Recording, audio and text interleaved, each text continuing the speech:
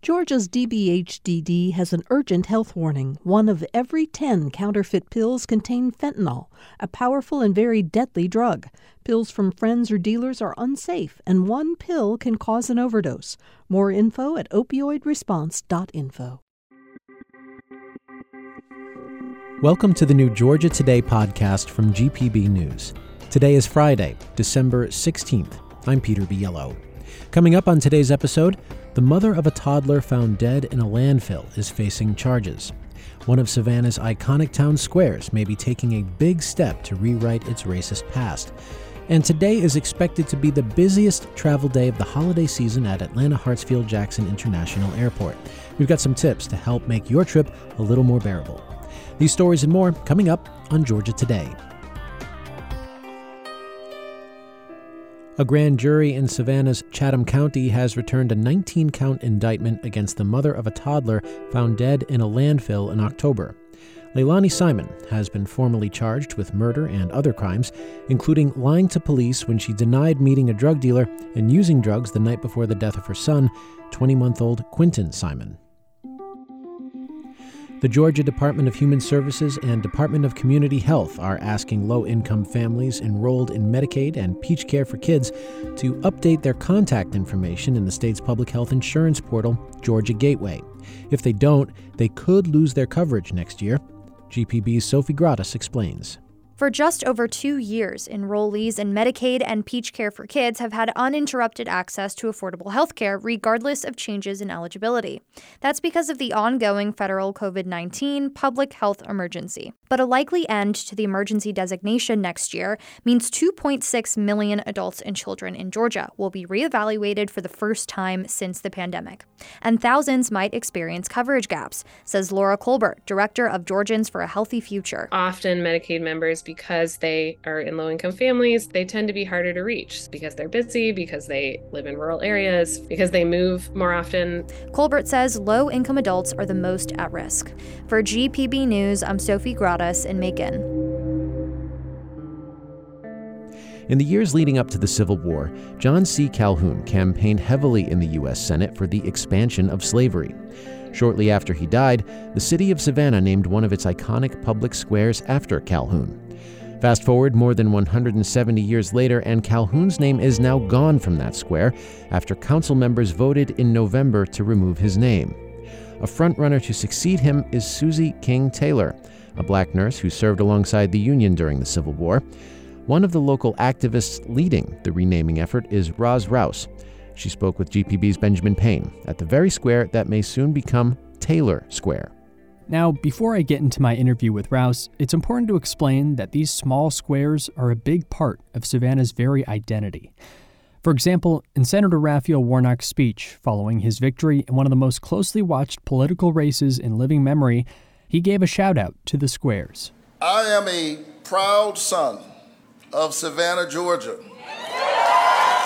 a coastal city known for its verdant town squares and its cobblestone streets. It's not just Savannah natives who cherish the squares. Tourists do, too.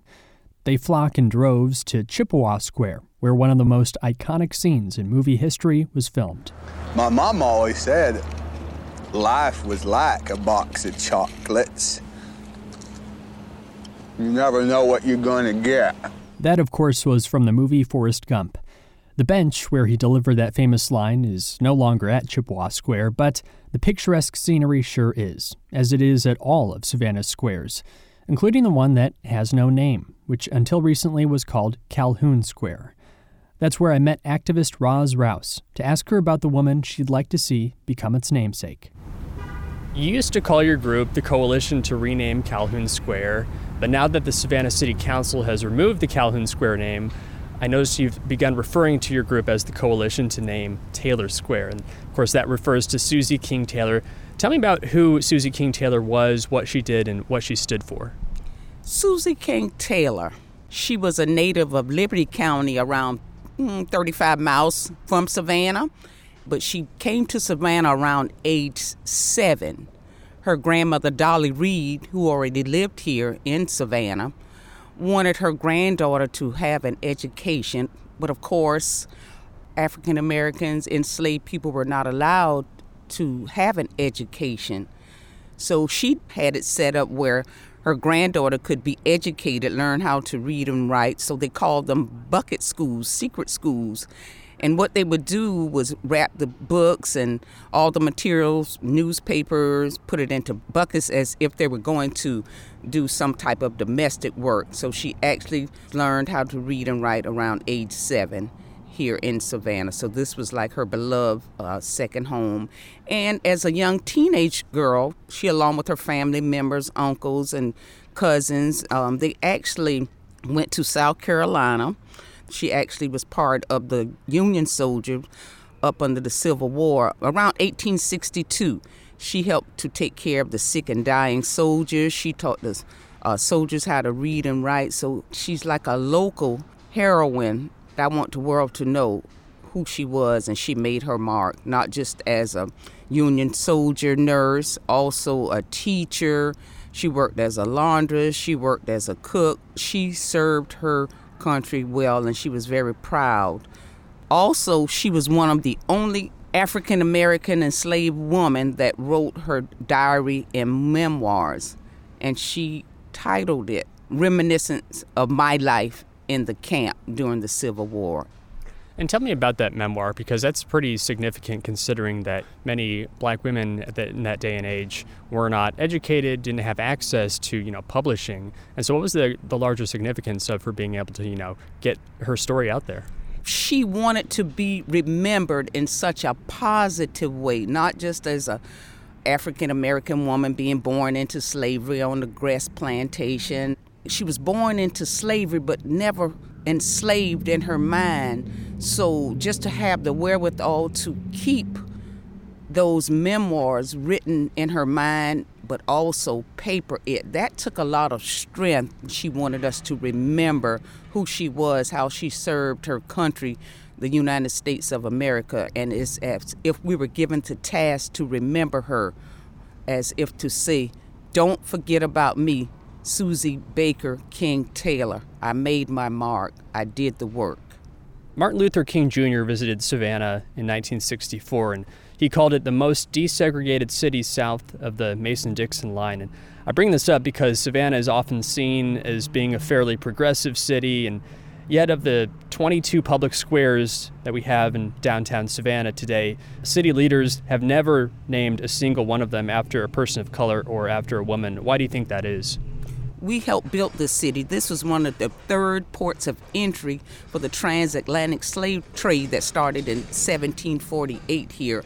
It's as if they don't want to recognize we have no markers here in Savannah at all. There's not a square named after an African-American male or female, and it's just time, it's past time. So I think the fact that nobody ever thought about it, really they didn't care, as if to redact the history from Savannah, knowing the atrocity of slavery was here for over 116 years, and they just ignore it, but it's up to us to bring it to the forefront. So why not have squares named after African Americans that contribute to this beautiful city of Savannah?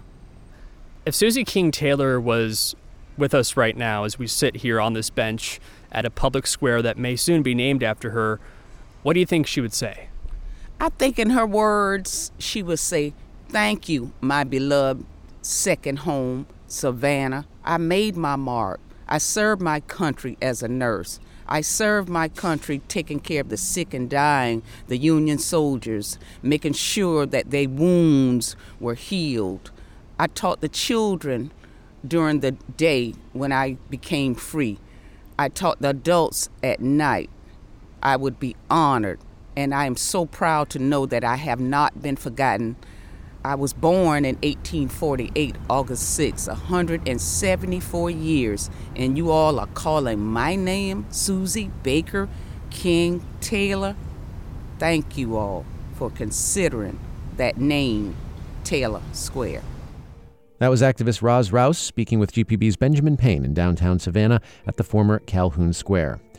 Rouse is part of a group trying to convince Savannah City Council to rename the square after Susie King Taylor, a black educator and nurse who served with the Union during the Civil War. Some Georgia bars and restaurants are deciding whether or not to open a little earlier this Sunday because of the World Cup. The match is expected to draw soccer-loving crowds, but the 10 a.m. start time, combined with varying laws across the state about drinks on Sunday, has some questioning its value.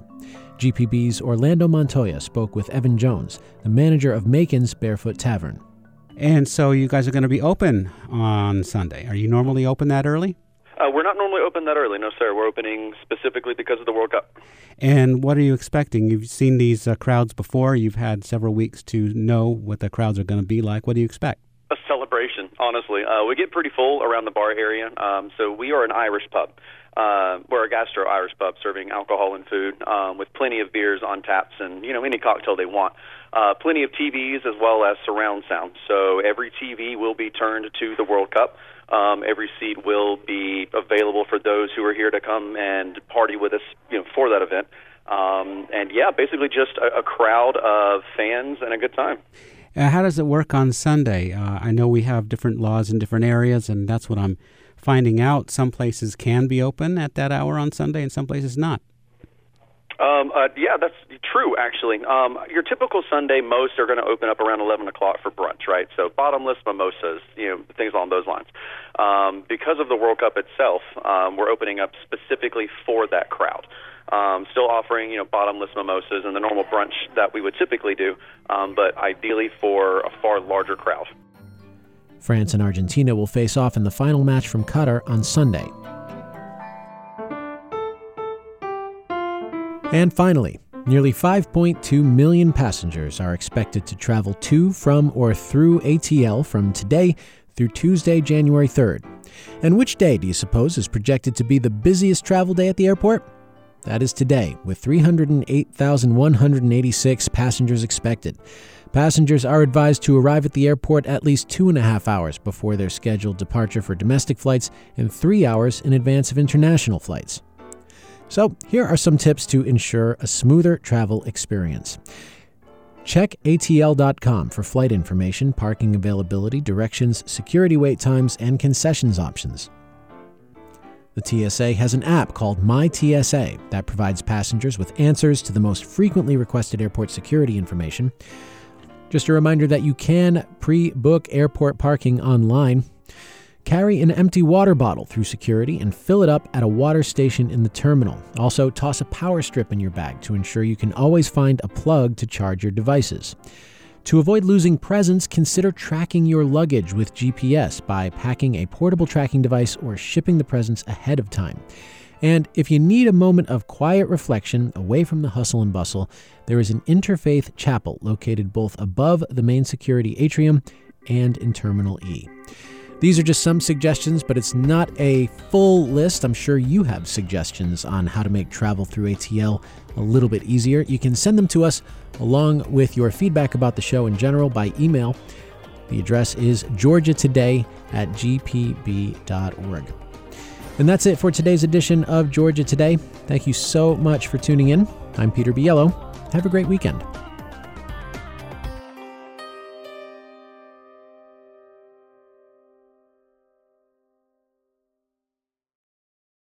I'm Rachel Martin. You probably know how interview podcasts with famous people usually go. There's a host, a guest, and a light Q&A.